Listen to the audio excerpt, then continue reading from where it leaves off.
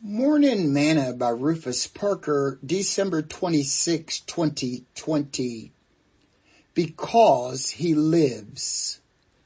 For God so loved the world that he gave his only begotten Son, that whosoever believeth in him shall not perish, but have everlasting life. John chapter 3, verse 16. Today's morsel. One of the purposes for Jesus' death, burial, and resurrection was so that we could live. Paul informed Timothy, "It is a faithful saying, for if we be dead with him, we shall also live with him." 2 Timothy chapter 2, verse 11. Knowing that Christ lives gives us hope that we shall live also. We can endure whatever we face because Christ is our example of one who has overcome death, hell, and the grave. Death is swallowed up in victory. You can live because he lives.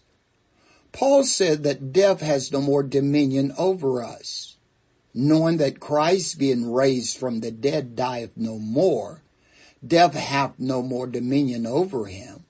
For in that he died to sin once, but in that he liveth unto God.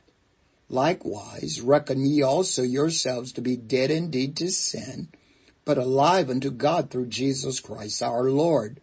Romans chapter 6, verse 9 through verse 11. So stop fearing death and live.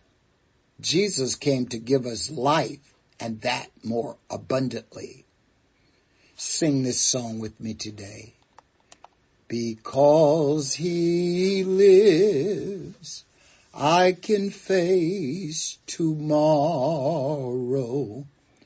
Because he lives, all fear is gone. Because I know he holds the future.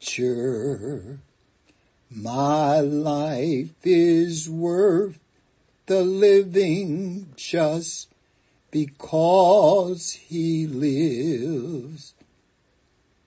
Thought for today, alive forevermore.